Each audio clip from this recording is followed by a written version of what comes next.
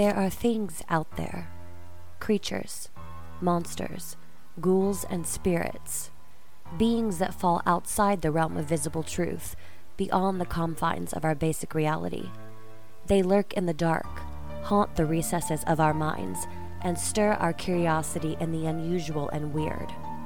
They are taboo topics, stories that we tell around the campfire and folklore passed down from our ancestors.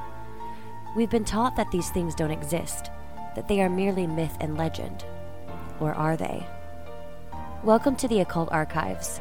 I'm your host and spooky librarian, E.M. Moon, but feel free to refer to me as E. Here lies a space beyond all spaces, a library full of arcane information enough to drive any normal person mad. If you can think of it, if you can question it, the archives probably have what you seek. You're currently listening to part 2 of issue number 4 of 667.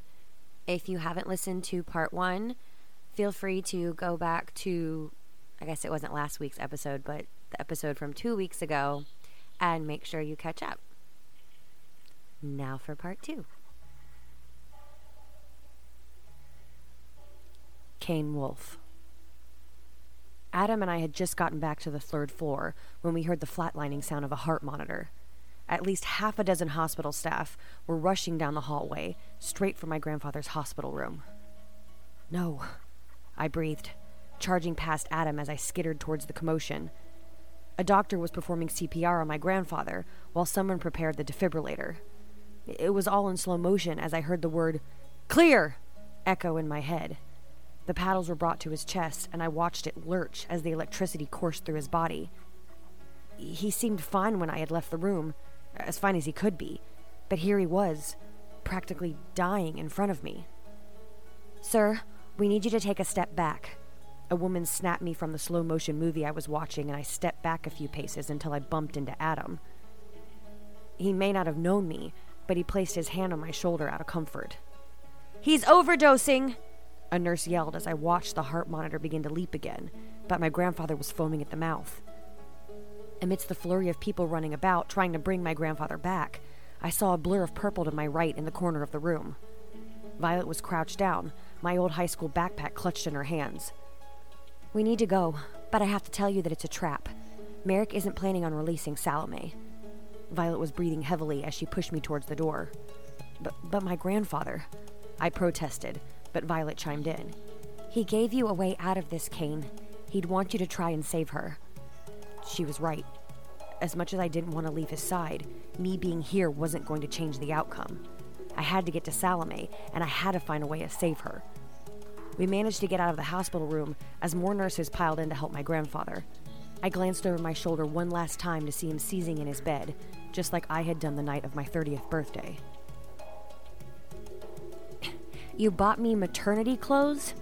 Violet was arguing with Henri as we piled into my truck. "It's a hospital. It was either that or a shirt that said 'Proud New Mommy.'" Henri defended himself as Violet climbed into the front seat next to me, while Henri and Adam got in the bed of the truck. "I know where they are, but it's probably best if you wait for his call." Violet enlightened me as she shimmied into a pair of maternity yoga pants. "He'll probably call as soon as I pull out of here." I started the engine and backed out of my parking space. Violet had slipped a gaudy floral blouse over her head and wiggled out of the white dress as she spoke. "He's at a nightclub, but it didn't look like it was open." She answered me, finally buckling herself in. Then the phone rang. It was another blocked number, but I knew who it would be. "Kane, my boy, did you get me what I wanted?" Merrick's surly voice hissed through the receiver. "I got what I could. My grandfather donated most of his assets, but we got what little he had hidden away." I told him, hoping it would be enough. "And the deed to the ranch?" Merrick waited impatiently for my answer. I looked over at Violet, who was rifling through my backpack till she found a yellowed envelope that had the words ranch deed on the front of it. Thank God. "I do. I have that too." I was anxious as hell. I just wanted to know where he was so I could get Salome back. "Let's hope the rest is just as good. You can find me at that rat hole you call a nightclub. We'll be waiting." Merrick finally gave me the details I had been waiting for. They had been at my nightclub this whole time. "I'll be there in 20. I barked and hung up the phone. He's at your nightclub? Violet leaned in to get my attention. Yeah. What is he planning, Violet? I wanted to know how she knew that he wasn't going to let me get out of this alive. I was there. At the nightclub. Don't ask how, but I overheard him talking to someone. He knows about us, what we are. He said that he'd been watching you for years. He made it sound like he was exchanging you and Salome for something, I don't know, payment most likely. Merrick thinks he's convinced Salome that you aren't coming for her. He's going to use you two against each other. Violet's words almost made me choke. We had already had that issue. Before Salome had even known that Merrick was a loan shark, amongst other things, she had shown an interest in him. He had sadly returned that interest, but I had convinced her to stay away from him. If he had her all doped up and starving, there was a possibility he could convince her of anything. We have to be prepared to fight. I'm not going to let him turn her against me, and I won't let him take her away from me again, I growled, punching on the gas. Then we have to be smart about how we approach this. Violet had a good head on her shoulders. I nodded reluctantly. Well, we have about 15 minutes to come up with a good plan. Adam Bodine. Kane pulled the truck up in front of a fancy nightclub. It looked as if it was going to be horror-themed, with towering Tesla coils for the archway in and silhouettes of movie monsters painted on the facade. I made Henri duck when I saw someone outside the door smoking a cigarette and followed suit. It was getting dark now, thankfully, and I didn't think anyone saw us as Kane backed into a parking space far away from the club itself. Violet crawled through the sliding window in the bed of the truck and hunkered down while she whispered, "You and Henri are going to have to go around back and try to keep the exit clear. That's how we're going to make our way out of here. I'm going to try and get Salome with whatever it is that I do. Kane thinks that Merrick is holding her in the basement. He called a second time right before we pulled in and said to meet him at the front door." Violet gave us the rundown. Sounds like a good plan. I had no qualms with it. Good. I'm going to go scout around and make sure the coast is clear, and then you both get in position. Violet hopped out of the truck and crept to the side of the club. I poked my head in the cab. She looks like a little purple yoga ninja. Kane laughed at me nervously, gripping the dented wheel so tightly I thought he'd rip it off. After a few minutes, Violet came back to the truck and whispered through the front window. There was one bloke, but he went back inside. I'm going to try and get in through the basement while you two go around back. She disappeared from the window, and I watched her slink up to the front door and just walk right in. I cued Henri to hop out of the bed with me as Kane lumbered out of his seat and followed in Violet's footsteps. The back of the club was vacant, but we tried to find a fairly hidden spot to wait. There was a huge dumpster left out back, piled high with chunks of the old bar, busted chairs, and crumbling sheetrock. Why do I have a feeling that this situation isn't going to end well? Henri slid down the side of the dumpster and prepared himself for a wait. I know. It worries me too. Violet is banking on her ability to do whatever it is that she does, but she doesn't know how to properly use it. I squatted down next to him and kept my eye on the back door. I think I may know what she's doing. Henri responded, waiting for my reaction. Spit it out, then! I was eager to hear his theory. It just might have been correct. I think that she is somehow altering reality, like a giant acid trip. She's not summoning things out of thin air or teleporting necessarily. She's molding her surroundings to her. It can be a conscious thing, but she's having a hard time focusing. Although she did just go from New Orleans to Eureka to Vegas to Eureka and back again in well under a day's time. If she could figure out exactly how she does these things, I think she'd be virtually unstoppable. Henri's response had me slack-jawed. Well, shit. Maybe you should have told Violet that before she went in there blindly. That was a poor choice of words, but I wasn't exactly wrong. I wasn't thinking. Let's just hope that she has enough sense in her head to keep herself invisible. It sounds like these men aren't fooling around. Henri took a deep breath. She's driven by emotion, but she seems to be pretty focused on helping these people. I hope that I was right as Henri and I settled in and waited. Violet Eve. I was somehow able to slip through the front door undetected and used Kane's entrance as a bit of a distraction to get to my destination.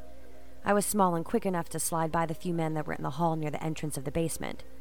I listened closely at the door, pressing my ear against the aluminum, but I didn't hear anyone. I thought about being in the basement when the lights went out, and all I could see was a sliver of light from the street lights shining through a dusty window. No one was down here, no one except Salome. She was nothing but a glowing green form in the middle of the room, balled up on the floor. I was going to initially alert her to my presence, but then I thought back to what Merrick had said. I argued with myself back and forth when the basement door opened and a bulb clicked on overhead. I ducked behind a stack of kegs and waited to see who was there. Salome? I heard someone utter her name and peered out over one of the kegs. A short, stocky man was crouched down in front of Salome's still body when she flinched at the sound of her name. Where's Merrick? She asked, sitting herself up. I could finally see what she looked like now. She had pointy ears like some fairy, tinged in green like the contours of her face. Tiny twig-like antlers stuck out from the top of her head, and her eyes were as black as pitch.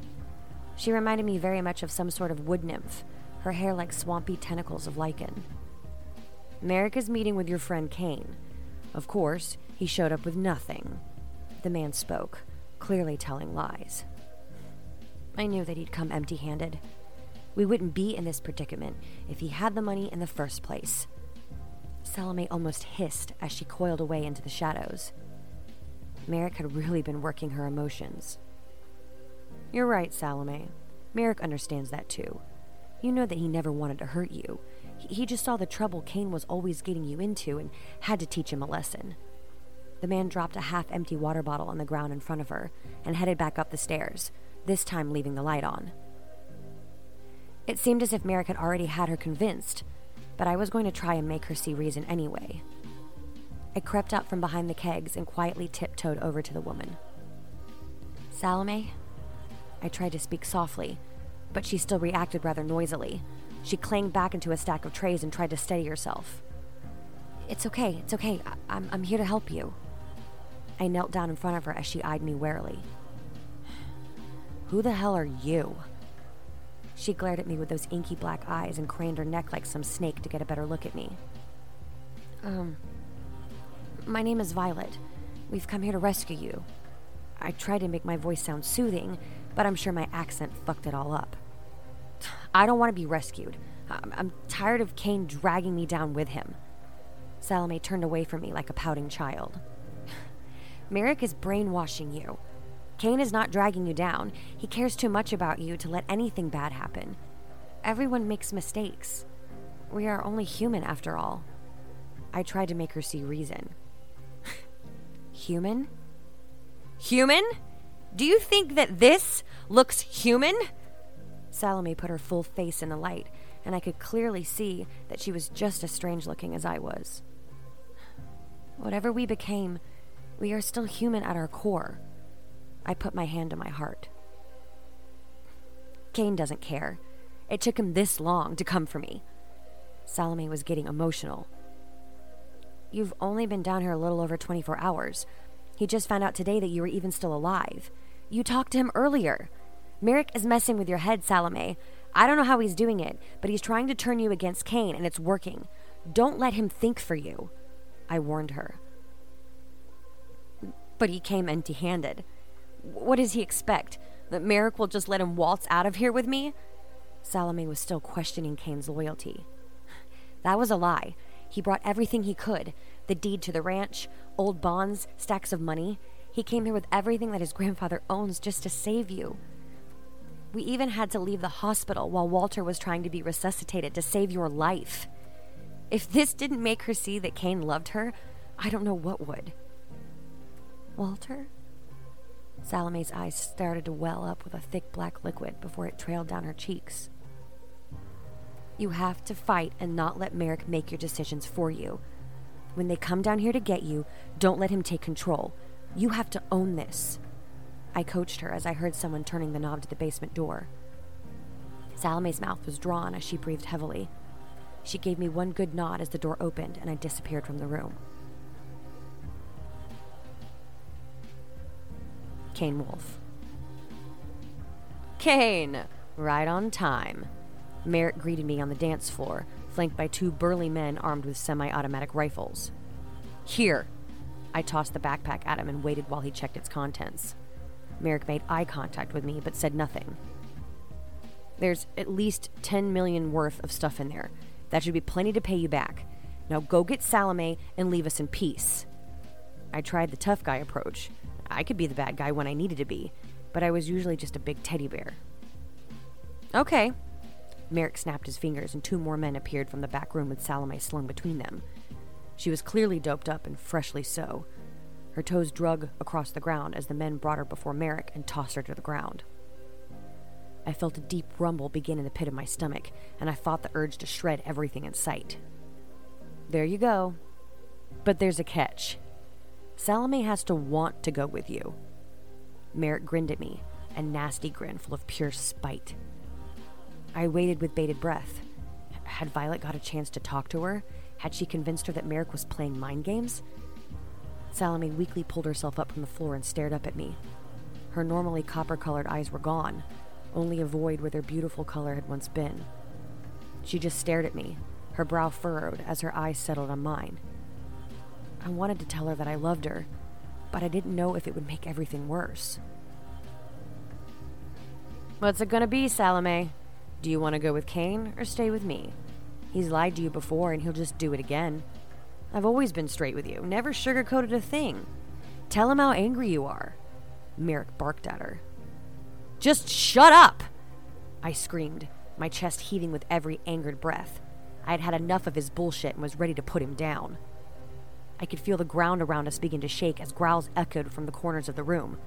Merrick scanned his surroundings with confusion, looking for the sound, but he couldn't see anything. "Oh, is the big bad wolf getting angry? Woohoo! I'd like to see you try." Merrick winked at me. "Salome?" I ignored Merrick's manipulation tactics and focused on the woman I loved. "No matter what decision you make, just know that I never meant to hurt you.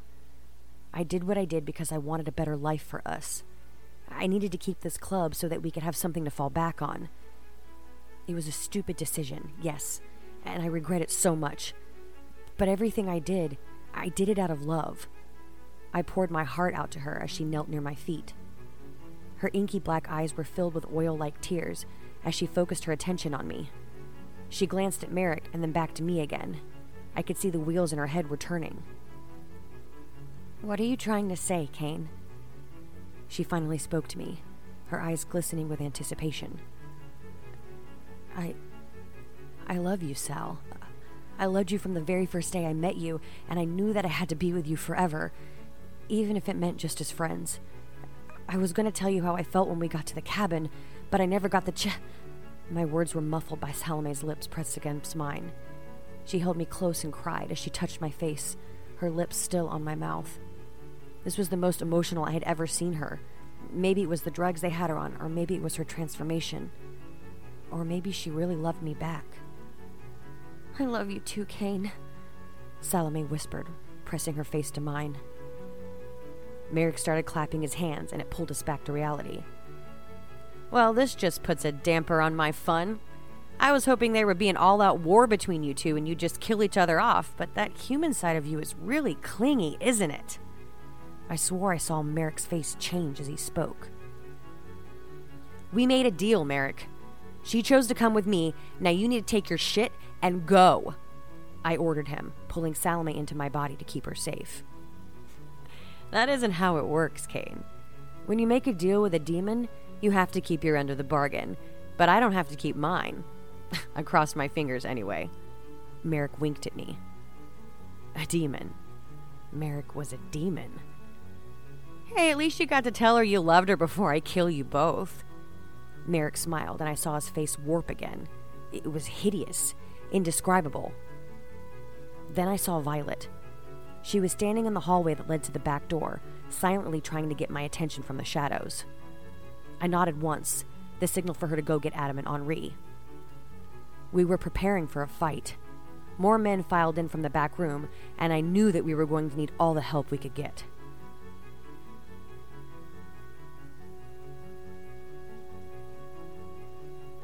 Adam Bodine. The back door flung open and Violet waved her hand for us to come inside. Kane's going to kill them. We need to get in there now. Violet shoved me by her and yanked Henri through the door before shutting it quietly. Listen to me carefully. I need you to come with me while Henri gets the truck and brings it around front. We're going to have to make a run for it. Violet grabbed my hand and pulled me close to her. Henri just nodded as she tossed him a key ring, and he quietly disappeared out the rear door. Salome chose Kane, but now Merrick wants a fight. Violet led me past the basement door and down a hallway where I could hear Merrick droning on and on. We can do this one of two ways. You can both line up and we can take care of this quickly, execution style, or you can try and put up a fight, but that will only prolong the inevitable. I could see the back of Merrick's shaved head as he paced in front of Kane and Salome. At least a dozen men were surrounding them, and even more piling in from a door on the other side of the dance floor. Salome looked terrified as she clung to Kane, but he showed no fear. I won't let you reduce us to this, Merrick. I will fight you. Kane's sharp fangs were exposed as he snarled. I could hear the faint rumbling of what sounded like a bunch of wolves growling from behind the bar. Wait for it. I have an idea. Violet slunk away from me and pressed herself low to the ground. She stood straight up at the end of the hallway, and I watched as her form dissolved and appeared in front of Merrick. What the fuck was she doing? Clap! Violet startled the hell out of everyone around her, but the smacking of her hands together gave them no time to react. The ceiling caved in and buried Merrick and half a dozen others in heavy can lights and a cloud of sheetrock. The element of surprise caused all of Merrick's men to scramble, coughing as a dense cloud of plaster billowed into the air. I brushed by the commotion and snagged Violet by the waist, skidding to a stop in front of Kane and Salome. We need to go, I bellowed, trying to hurry them to the door, but a cracking sound rang out and stopped us all in our tracks. I felt Violet go limp in my grip as she collapsed on the floor beside me. Did you think it was going to be that easy? Merrick began to laugh, a deep echoing laugh that seemed to reverberate through the floor. Merrick had the face of a stork, but so briefly that when I blinked, he was back to normal. I dropped to my knees to scoop Violet up when I noticed that there was a gunshot wound in her chest. She was limp, as I pulled her close to me, picking her up off the ground. Dogs had begun to bark, in the room, as Merrick came forward to stop us. Hellhounds? Really? Merrick paused and turned to face the corner where the growls were echoing from. This creature, somewhere between an oversized wolf and a pit bull on steroids, bounded from the darkness and landed right on top of Merrick. It began tearing at his arm as he shook it, trying to fend the animal off. Get them outside! Kane barked at me, his eyes swirling with pure wrath.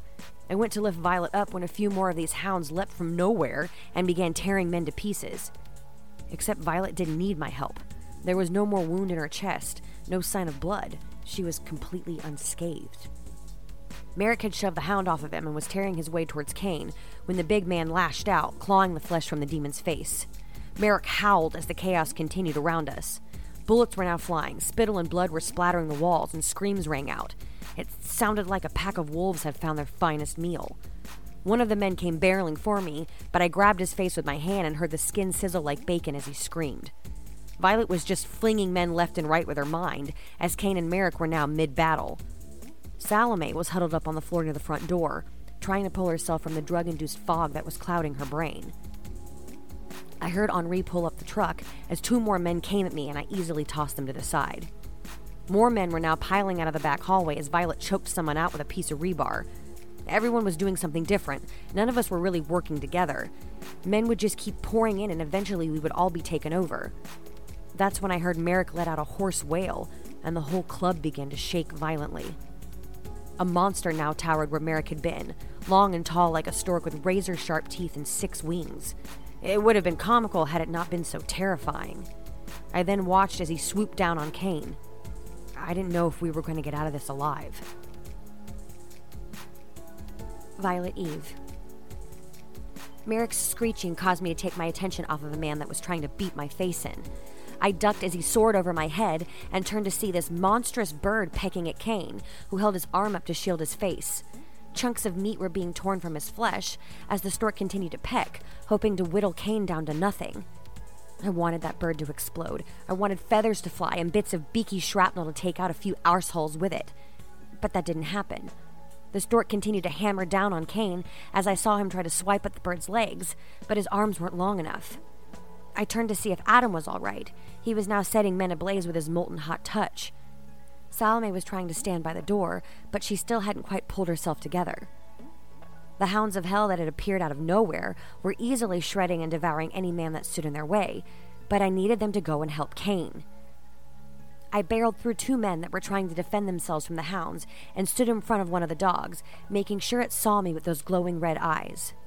"Listen to me.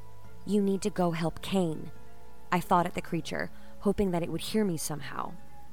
The hound threw his head back and began to howl, the rest of the canines yowling with him. In formation, they all spun around and immediately began to attack Merrick as he continued to squawk and peck at Kane. The hounds leapt up under the bird's back, feathers spraying all around as they gorged themselves on its rib meat. Merrick began to screech angrily as the hellhounds threatened to bring him to the ground. Kane was able to get his bearings and lunged out at the stork's beak, bear-hugging it around the middle as he pulled the beast to the ground. Everything shook again. Men fell over, stray bullets flew about, and a hound even lost its balance and crushed a man that had been standing nearby. "Stand back." Adam was at my side, pulling me away from the flailing bird. But Merrick was staying down for the time being. He flopped around for a moment before tossing the hounds from his body. Merrick jerked his beak from Kane's grip and squalled into the air like some ancient dinosaur. He thrust out one of his wings and knocked Kane clear off his feet. It sounded like he had downed a tree as the wolfman came crashing into the hard dance floor. Merrick was just about to strike again when a green blur broke his blow. The bird was propelled back into the far wall, cracking the plaster from ceiling to floor. Salome was now standing in front of Kane, her eyes wide with frustration as she was finally fully coherent. "Fuck off, Merrick," she hollered, stomping her booted foot on the floor. Merrick had pulled himself out of the bird-shaped indentation that he had made in the wall and lumbered closer to Salome. "The name is Shax," an otherworldly voice bellowed from the bird's beak as it screamed in Salome's face. "Well, fuck off, Shax!" Salome lunged out and shoved the bird. It staggered a bit, but before it had a chance to attack, it began to molt. Black and white feathers began to fall from Merrick's body like the petals of a wilted flower. He stumbled a bit, choking, as the meat began to peel from the bone and the ridged texture of its tall legs sloughed off like dead skin. As the particles of its body touched the ground, it putrefied into a goopy green mess. Salome's touch had caused Shax to rot. The beak had fallen from his face as he quacked about. His brain must have been rotting just like the rest of him. Teeth felt like sharpened drops of rain as the bird reeled about, his mind slowly being eaten away by Salome's gift. Men stood by in horror as their leader fought to survive, but the damage had already been done. Salome had basically given him the kiss of death, and he was now suffering for it. Kane came to scoop her up as another riot broke out. Shax's men were in a blind panic as their superior now lay in a gloppy heap of demonic jelly in the middle of the club. They began firing their guns again as Kane carried Salome through the front door, and I turned to focus a few bullets back on their gunmen. "Burn the place to the ground!" Kane screamed as he slipped through the door. There was no other way to end this. Adam gave me a very upsetting look before holding his hands to the kindling I had created when I collapsed the ceiling. The room was quickly set ablaze when the fire had reached the bar, but I couldn't run out yet. I saw the strap to Kane's backpack peeking out of the rubble and slid over to it, tugging it free from the debris. "Let's go!" Adam grabbed me by the back of the shirt as a chunk of the roof collapsed inward and landed with a splintering crash in the spot I had just been standing in. The two of us rushed out the door and hopped into the bed of the truck as Henri sped away from the fire that was now swallowing the nightclub whole. The fire department would be there soon, and we didn't need to be anywhere nearby.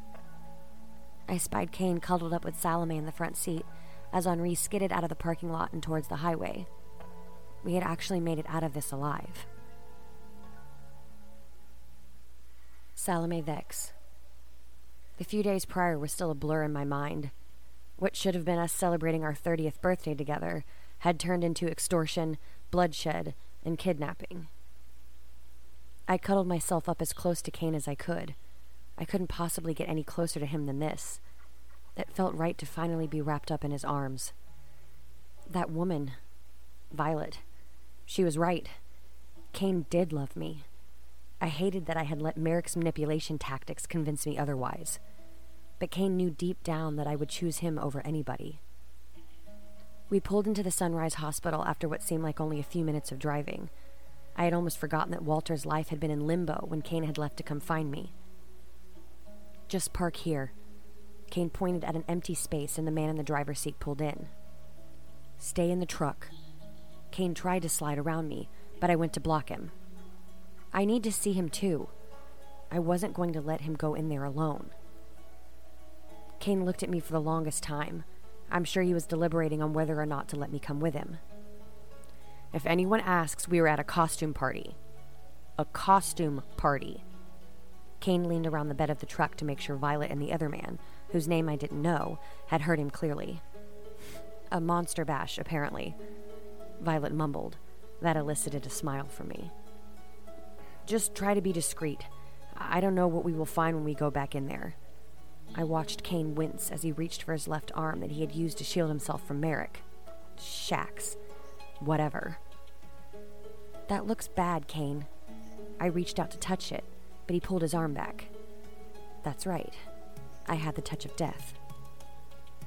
"I don't think her touch will have any effect on you," Violet pointed out to Kane as the other man jumped out of the bed of the truck and offered his hand to her. Kane's eyes sheepishly darted to me before he spoke. "What makes you say that?" "This?" Violet reached out to take the other man's hand, a hand that I had seen set a whole nightclub on fire. Surely Violet would burn when his hand met hers. But there was no scorching, no burning or screaming in pain on Violet's part, just a gentleman helping a friend get out of the truck. "Adam's fire doesn't affect me." Violet walked up to Kane to look at the gouges on his arm. "So does that mean that we are immune to one another's abilities?" Kane wasn't 100% convinced. "No, I think it's because he doesn't want it to hurt me." Violet cast Adam a knowing look. Based on his expression, she must have been right. "And I would never intentionally hurt you," I added for reassurance as I held my hand out to Kane. Kane exhaled and held his arm out to me so I could take a look at it. I didn't touch, merely observed, because I didn't want to give him a panic attack before he went in to check on his grandfather. "We can just find some bandages when we get in the hospital. I'm sure there's no shortage." Kane wrangled everyone up and led us towards the front entrance. Excuse me, can you tell me where the patient in room 324 is?" Kane was pushed up against the nurse's desk in triage, waiting to find out what had happened to Walter. "They've taken him down to the ICU. He's stable, but somehow overdosed on his intravenous pain medication." The nurse looked almost scared as she relayed the information. We were at a costume party." Adam threw the nurse a closed-lipped smile. "How is he able to overdose like that?" Kane was shaking as he now gripped the corners of the desk. "We're not sure, but we're looking into it. It may have just been an accident," she replied nervously. Adam's reassurance that we had been at a costume party didn't make the nurse any less intimidated by Kane's massive frame. I thought he was going to call the hounds again, but Violet stepped in front of him to speak to the nurse instead. "Can you just give us that room number, please? It's his grandfather." Violet's voice came out velvety smooth, which seemed to have calmed down the increasingly terrified nurse. The woman scribbled something down on a sticky note, and Violet thanked her before beckoning for us to follow her down to the ICU. "Remember the part about you wanting us to be discreet?" Violet lightly joked with Kane, clapping him on the back. "I don't understand why all of this is happening." Kane hung his head, and I stepped up to handle the inevitable breakdown. "Don't lose it yet. We have to go see your granddad first." I grabbed his hand and laced my fingers with his. "And I have the rucksack," Violet smirked, holding up the old school bag. None of us had even noticed that she was toting it around. Kane just nodded at me and let us steer him towards his grandfather's new hospital room.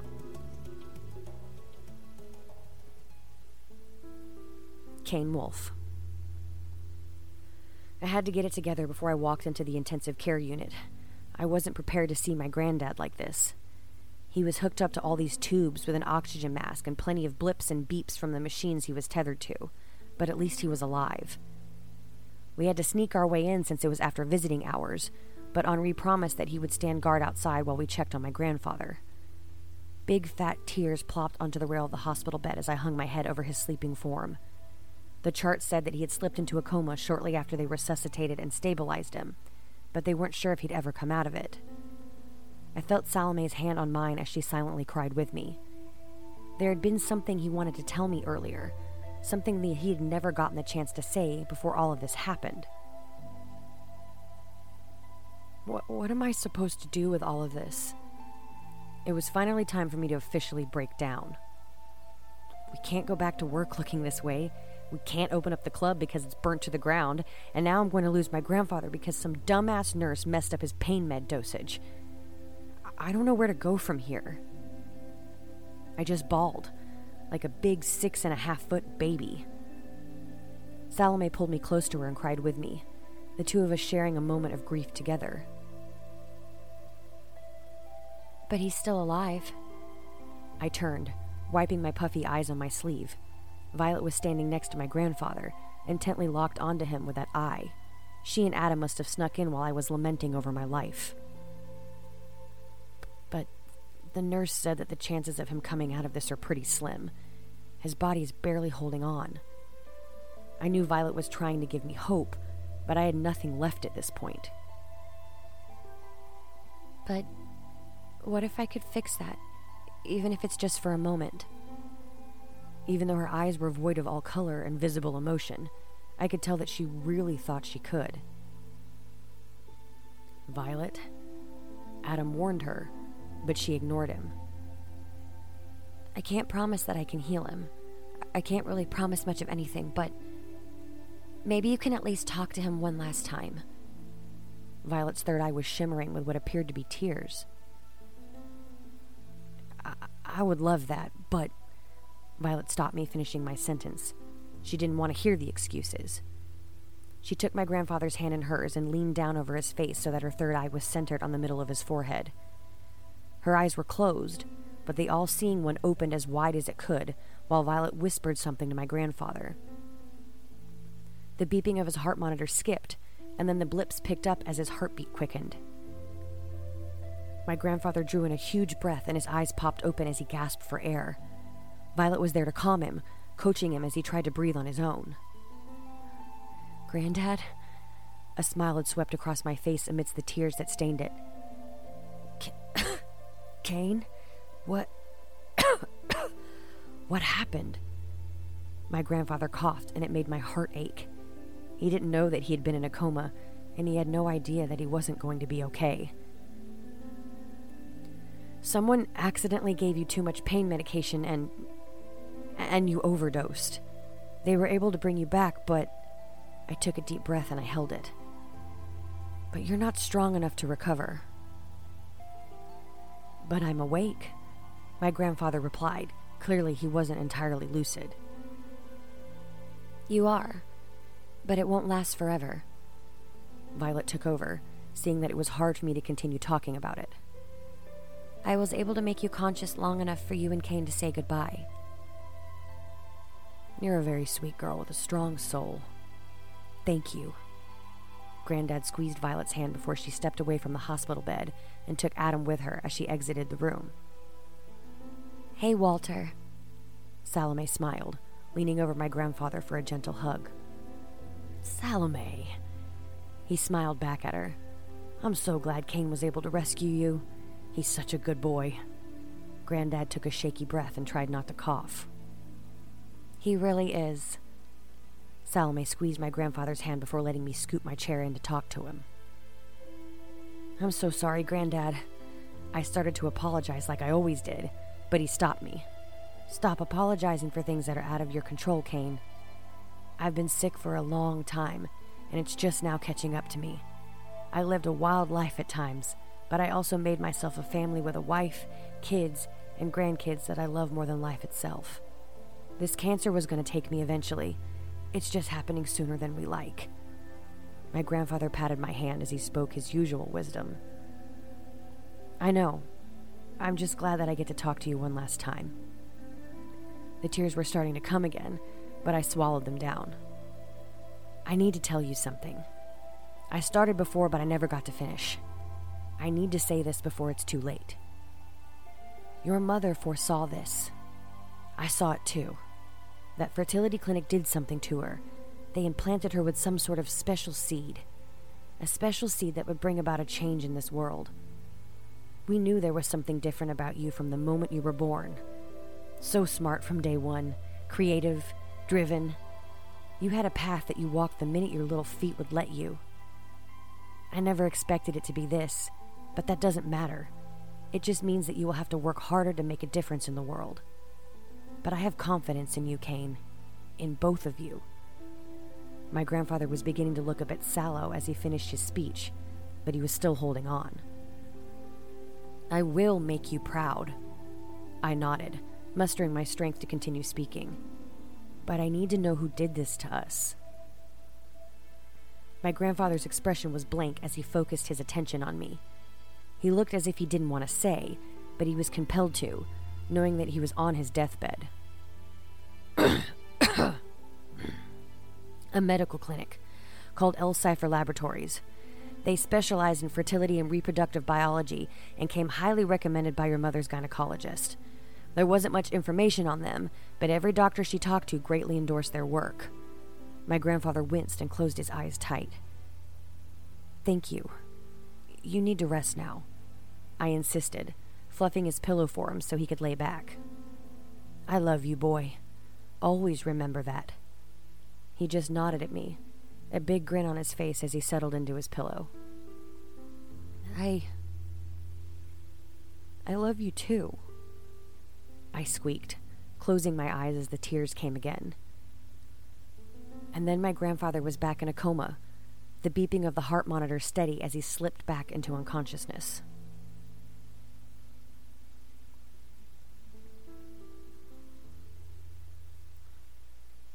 Adam Bodine. I can't believe you did that. I was walking side by side with Henri and Violet as we paced up and down the halls of the ICU. There were surprisingly not a lot of medical staff around, and we felt that it was safe to be out in the open. Neither can I, but it happened, Violet responded, shoving her hands deep into the pockets of a worn flannel jacket. But you didn't heal him. It was half a question and more of me needing clarity on what she did. I can't do that, I don't think. I mean, I sort of healed myself from that gunshot wound, but I'm beginning to think that maybe we can't die, at least not that easily. Violet had really been thinking about things since she had taken her vacation to Las Vegas. Maybe not without holy water and a cross, I joked, but I wasn't sure if it was even that funny. I just wish I knew what it was that I'm doing. Am I just super psychic or something? Telekinetic? It was clearly driving Violet nuts that she couldn't pin down her abilities. Kane summons hellhounds like some giant wolf overlord. Salome literally makes things rot from the inside out, and you're a bloody dragon. Violet got a little excited as she talked about everyone's new talents. I think I know what your power is, Henri chimed in, sipping from a styrofoam coffee cup. You do? Violet cocked her head to the side. I think that if I can put a name to what it is that I'm doing, I can control it better. Violet was more than eager to discover what it was that she had been doing since we hit the big 3-0. You're doing a rather fine job of that already. I think that you're altering reality. Henri worded it to her the same way he had with me. Elaborate. Violet looked as if she understood, but she needed more clarification. Okay, think of it this way. Have you ever heard of the multiverse theory? The belief that there are countless other worlds, parallel universes that exist at the same time with our own. I was going to be surprised by Violet's answer, but I remembered. She's a writer. Exactly. Take this for example, to put it simply.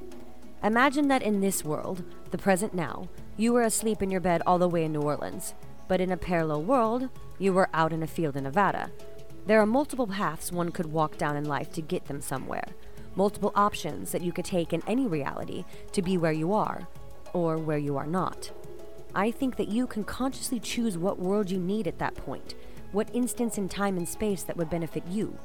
You make the atoms around you move in such a way that you can make anything that you want happen. Henri's elaborated response completely blew my mind.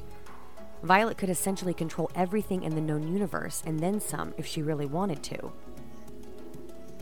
Well, that's quite the responsibility, but I could literally make my books come to life. Violet was awestruck. What a responsibility this actually was. You could, but we have bigger fish to fry. Henri lightly berated her. Yeah, of course. Violet was tight-lipped as we continued to walk. Not that I wouldn't do the same, but why were you so stuck on staying here and helping these people? It was a question I had been meaning to ask her all day. Because they're like us. They deserve the right to exist just as much as we do. I couldn't stand seeing them lose their lives, even more clueless than we are about what happened to them. I saw the opportunity to help, and I did. Violet's explanation was succinct. But you did more than that. You went out of your way to test a power you can't quite control yet, to make sure that a man you don't know got to talk to his grandfather one last time. That's a big step out for someone you'd never even met before today. My statement was slightly convoluted, but I think she got it. Because I know what it's like to not be able to say goodbye. Violet was blunt again. I wanted to ask her to go on, to tell me who she never got to tell goodbye, but I already knew she was talking about her mother. You're a good person, Violet. You know that? I slung my arm around her shoulders, and surprisingly, she let me. That means a lot. Thank you. I could hear the emotion in her voice as she walked just a little bit closer to me. I wonder if Kane got to ask his grandfather about what he wanted to say earlier. Before all the chaos, he told Kane that he needed to tell him something. I thought back to the hospital room earlier, before we had even gone to rescue Salome. He should have enough time to tell him. What happened exactly while I was gone at the farmhouse? Violet hadn't been filled in on that little part of our adventure. We talked with his grandfather a bit when the nurse came in to administer his medication and take his vitals. Kane and I went out for a smoke, and when we came back, his grandfather was flatlining. Kane and I were just as much in the dark as everyone else. Where was the nurse? The one that came to take his vitals? I could tell that the wheels in Violet's head were turning. I don't think I saw her in the room when we got back. I hadn't, at least not to my recollection. Did you get a name at least? I could see that Violet was hoping for something to go off of. Heaven. Her name was Heaven. That much I could remember. Violet began to speed up down the hall. Then let's see if we can go find Heaven.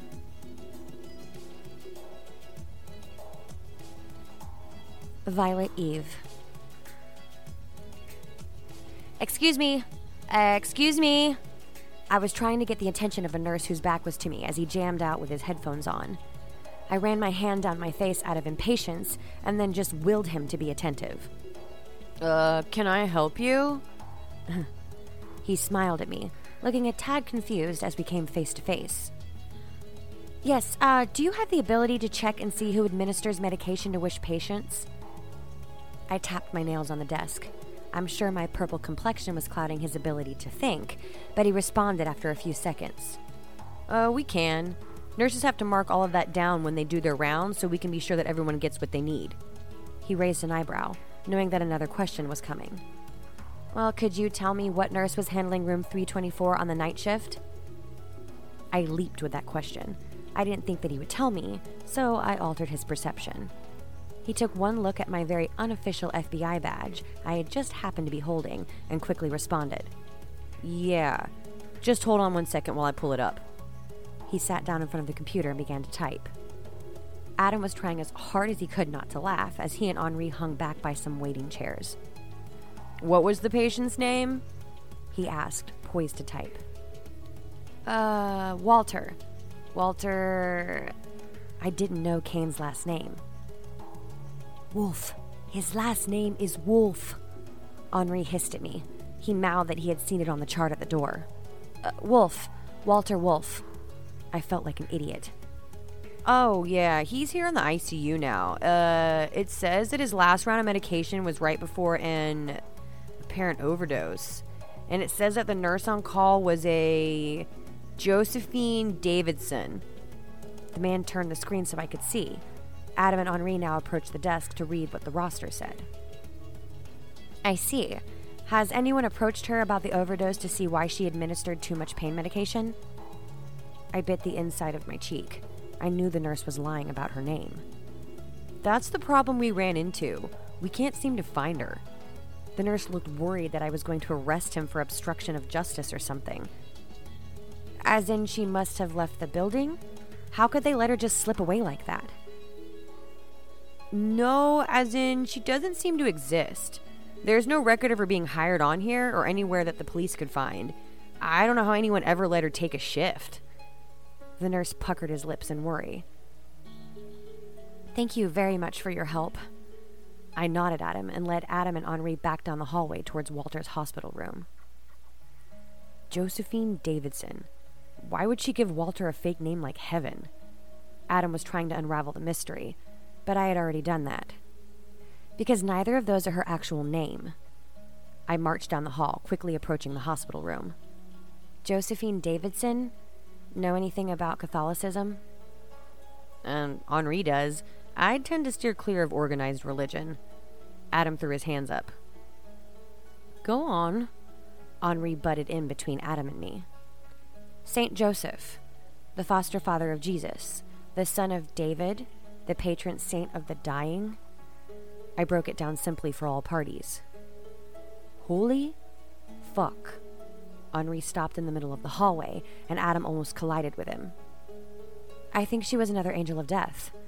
I dropped a big bomb on the company around me, and it did indeed blow their minds. Why, though? Why are these angels coming after us? Adam was starting to look a little unsettled with my mystery solving. A better question is, why she tried to kill Cain's grandfather, but didn't attack Cain or you? I suggested that if one had come to kill us before, you'd think they'd try again, given the right opportunity. I don't know. I have no earthly idea. All I know is that this is really starting to get bizarre. I guess if we are demon babies or whatever, it makes sense that an angel would want to kill us, but not Walter. Adam was just as wary about it as I was. We had just gotten to the room when the door opened and Cain walked out with Salome by his side. His eyes were puffy as he let her direct him out into the hall. Cain? I went to approach him, but I could see that it wasn't a good time. We had to call the nurse in because his blood pressure dropped and then his heart rate fell. A doctor came instead and said that there wasn't much that they could do. He passed a few minutes ago.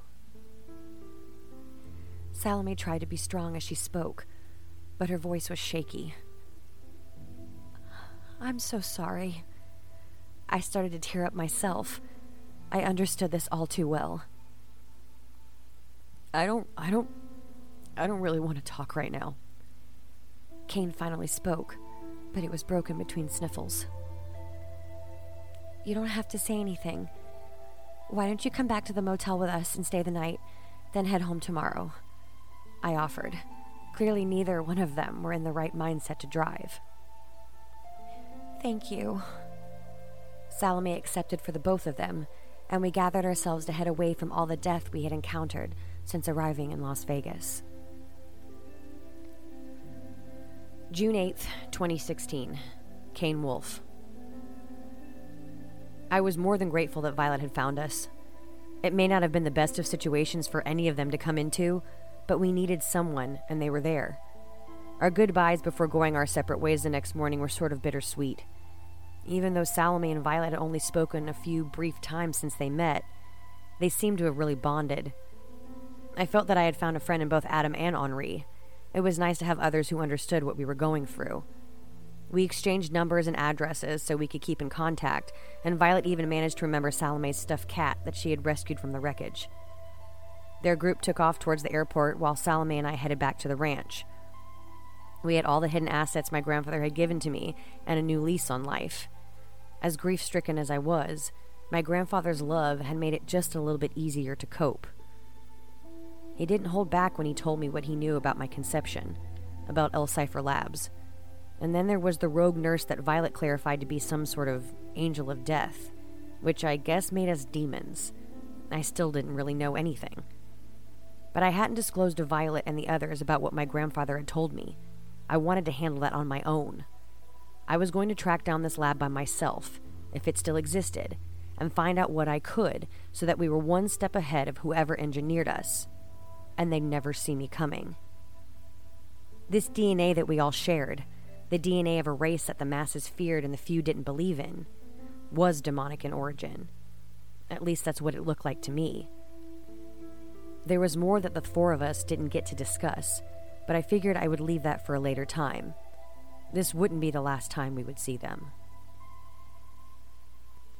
That's all for tonight's episode of Stories from the Archives. I'm so glad that a lot of you guys are enjoying me doing this. I hope I'm close enough to my microphone. Sorry. This is all unscripted right now because I didn't want to type anything out, and I'm lazy. And that's me smacking my chair like I do because I forget that this mic picks up everything. But I have not looked at my Buy Me a Coffee in a while, and I have some new supporters that I want to give shout outs to. Mary Bostick, who is one of my very close friends, and I just love her. Natasha, and I think we have a new member too. I'm literally looking at this on my phone as I'm talking to you guys. Bo S. Salzman, Ame, Mary, and Brittany, which I think I thanked you guys before. I am so sorry that I did not give proper shout outs to you guys because my brain is just a fried piece of bacon at this point. But I'm just so happy that you guys are enjoying the content that I'm putting out. And I just want to give big fucking thank yous to everyone that continues to support me and shares the podcast and all of that. It literally means the world to me. But, like I said, that's all for tonight's episode. So, as usual, lock your doors, salt your windows, and remember, it's okay to sleep with the lights on. Night, guys.